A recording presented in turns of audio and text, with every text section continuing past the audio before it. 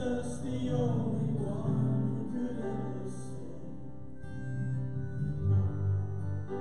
Worthy of every breath we could ever breathe. We live for you. Oh, we live for you. Holy, there is no one like you. There is none beside you. Oh,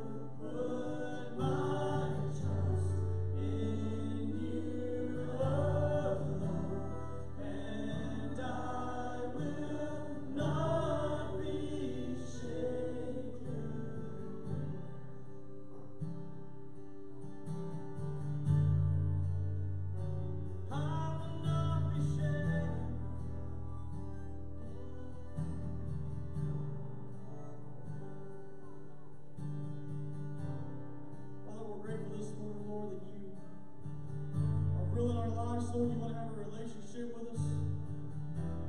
Lord, we're so deserving, God. Lord, we know that with you, Father, we will not be shaken. Lord, we're more than conquerors, Lord. But I pray this morning, God, that you would speak to hearts, even through a children's message, Lord, a lesson, Lord, through a science experiment, Lord, that you would speak your love into our lives.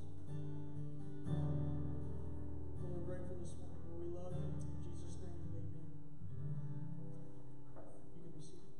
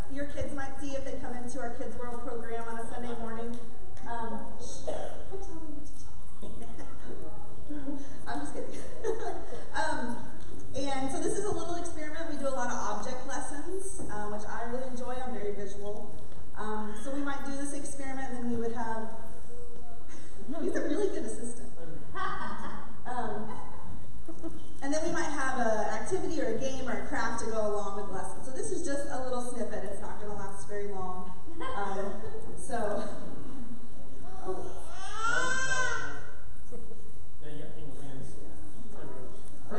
Okay, here we go. All right, we're going to switch sides? Yes. Okay. Sure. Okay, I hope this works. It did yesterday. We've tried it out, so. Okay. So we're going to talk a little bit today about God's love overflowing in our lives. So can everybody see the bottle pretty good? Yeah. Pretty good? Okay. Yeah. All right. So who would like to have more of God's love? You, me, right? But how do we grow or get God's love? So what we're going to do today, this little empty bottle here is going to remind you of you, okay? You. And we're going to let this pretty bottle remind us of God's love. The red can remind us of the blood that Jesus shed for each of us for the forgiveness of sins, okay? What is this? What is this? Jesus' God's love. Right. What is this? Us. God's love. Got it? Okay, perfect. All right. So back to my question. How do we grow or get filled with more of God's love? Anybody? All right. Let me give you a few examples, okay? We get filled with God's love when we hear that Jesus died on the cross and rose again for our sins. So could you pour a little bit of God's love into you, me, Yes. them? Okay. Yes, I can. Okay. We get more of God's love when we find that He is a Father to us and loves us like we are His children. So we're going to pour a little bit more. We get even more love when we find out that He is never going to leave us and is always there for us. So I'm going to ask Him to pour the rest of God's love into you. But have you ever wished you had so much love that it would pour over into other people's lives, like your family and your friends and anybody that you come in contact with? Yeah. How can this happen? Well, I'm going to get Jason to bring up the scripture. 1 Peter chapter 1, verse 22 tells us, having purified your souls by your obedience to the truth for a sincere brotherly love, love one another earnestly from a pure heart. It says, love one another deeply from the heart. So I think this is the kind of deep love that can only happen from prayer. So here this is going to be our prayers. This is a glass of yeast, dissolved yeast, and yeast makes things grow, right? Like bread. Okay. So we're going to let this yeast represent your prayers to God to help your love grow so that it overflows to all of those around you. Let's add our prayers to what we already know is true about God and see what happens.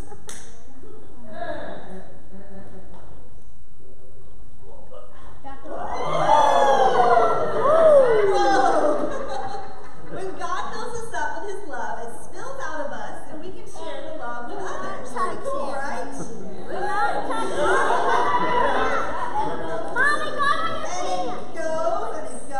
it goes. See, it's keeping on. Tyler, you got a problem with that.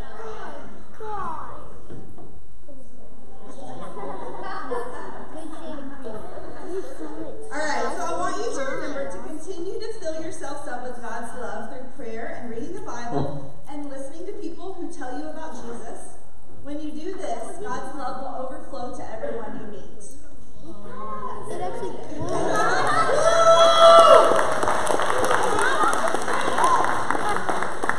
Did you just see that went everywhere?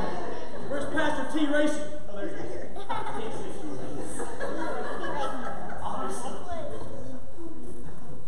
This is actually what Tyler looks like most of the time. So he takes the week off to come and lead worship. But something else that I notice about this is that when God's love overflows, it can be messy. It can get all over everything, right? But isn't that the idea? Is to kind of mess up the systems of the world, to kind of mess up our lives from where we might want to take them, and allow God's love instead to just kind of make a mess out of it. And I was talking with somebody here this morning. We were talking about, We're messy. We're messy people. We're even messy Christians. But God's love is there to kind of just to flow into every part of our lives if we'll allow it. There was a time in the book of John, the Gospel of John, Jesus was meeting with his disciples and they had this big dinner together. And during this dinner, he told one of his closest friends, hey, you know, later tonight, you're going to betray me. You're not going to show me love. And Judas was his name, and he went out, and that's exactly what happened. And right after Jesus told his disciples that this was going to happen, he said these words. He said, a new commandment I give to you, that you love one another. Just as I have loved you, you also are to love one another. And I think what's interesting about this is a lot of times when we talk about God's love in church, and we talk about Jesus and the way that he's loved us, we think about his sacrifice, the crucifixion, his dying on the cross for us. But when Jesus said this, that hasn't happened yet even. He hasn't even yet shown the full amount of how much he's willing to give to show his love for us. And so he says to love one another just as I have loved you. And so the question that we can ask is, at this point, how did Jesus love his disciples? He ate with them. He laughed with them. He traveled with them. He taught them. He shared ideas with them. He heard questions from them. He was in the middle of their messy lives. And this is what God is asking us to do with this overflow of love in our lives. He wants to be in the middle of our messy lives, and he wants us to take that overflowing love and spread it out into the lives of the people around us. In fact, he went on to say this, by this people will know that you are my disciple, if you have love for one another. So I would ask all of us to ask ourselves the internal question.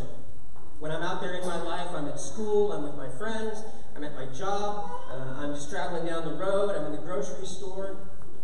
Is there anything that we're doing in our lives where people would point to us and say, hey, are you a follower of Jesus? Because the love that I see in you is not like the love I see in anybody else. I think that can only happen if we have the overflow of God's love happening in our lives.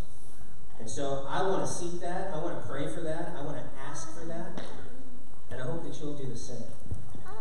Our emphasis today really was about bringing attention to the importance of children's ministry in the life of any church. And I'll tell you as a pastor, it's also one of the hardest things we do ever.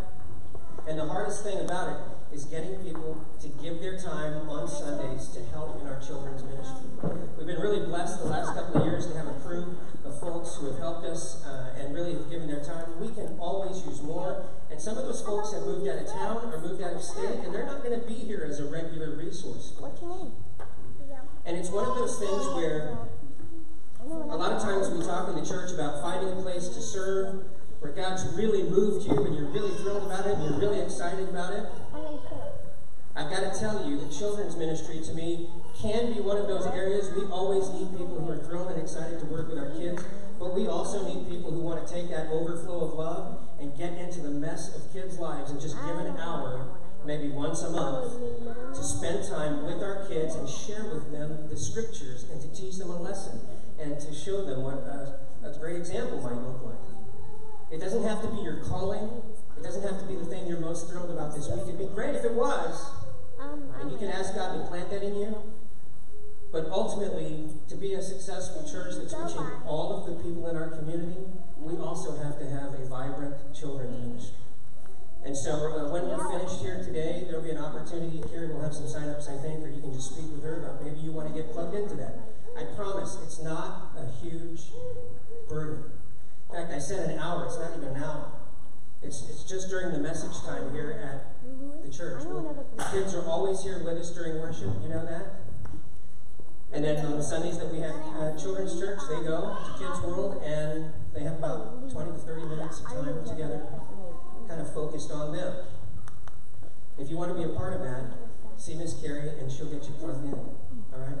But to give you an idea of how important that is, we've got a short video that we're going to run, and then I'm going to call us to a time of prayer for our children, for students around the city who are heading back to school, for teachers, educators, teachers in churches, teachers in One of schools. them's over there. We just want to lift them up this morning as this next big week starts off for teachers and students around the city. There's a little baby getting lifted up by that baby. See? Then why were you sitting by that big guy? I just said it was a You'll find us laughing, playing, and talking. You'll find us hurting, lying, fighting, and crying. You'll find us in homes, in schools, and in malls. You'll find us in parks, on the streets, and in churches. We are your children. We are your children. We are your children. We are your children, your youth, and your responsibility. The call of the world continues to weaken the influence of our families and the church over us. It's becoming harder and harder for us to hear the message of God's love. The time is right for an emphasis on the children and youth of this world. We need a church that will minister to us and incorporate us into the church family. We need to know we matter. We need to know that we are loved. We need to know that life has a purpose. We are disciples in training, not disciples in waiting. Please don't underestimate us. We are the church of today and the church of the future. But you are in danger of losing us. You're losing us. You're losing us. You're losing us. You're losing. You're losing. You're losing You're us. losing us. You're losing us. You're losing us. We are within your grasp. Will you do what it takes to reach us? Will you teach us how to live? You can help change our lives. Please take the time to share Christ with us. Because in 10 years, I will be 20. In 10 years, I'll be 15. I'll be 19, 20, 21, 22, 21. 17. I'll be 18. I'll be 15. The question is. The question is. The question is. The question. The question. The question is. The question is. The question. The question is. The question is. In 10 years, will it be too late?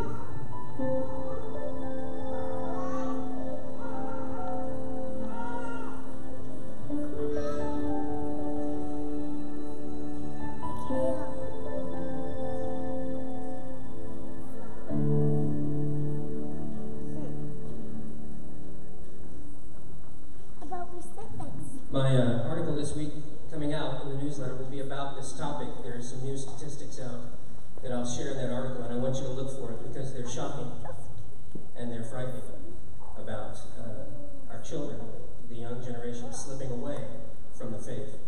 And it's a paramount mission for us as a church, not just us, but as a church. And it's a difficult one. The only solution to it is for people to engage and to love them. To do that thing, by this one thing, will people know that you are my disciples, that you love one another, includes our children. And that's the best way I can put it. So I'm going to call us to a time of prayer. I want you to pray about three things. I want you to pray for teachers and students who are going back to work, back to school. Right now, some of them have already started, and most of them are starting this week. Pray for the ministry here at Christ Community Church as we make efforts to reach into those communities too through children's ministry and student ministry. And then ask the Lord to give you some direction about whether you should be contributing some time once in a while as part of a team to help share Sunday messages with our kids. All right, so let's pray together. Let's give us a moment, and then I'll pray.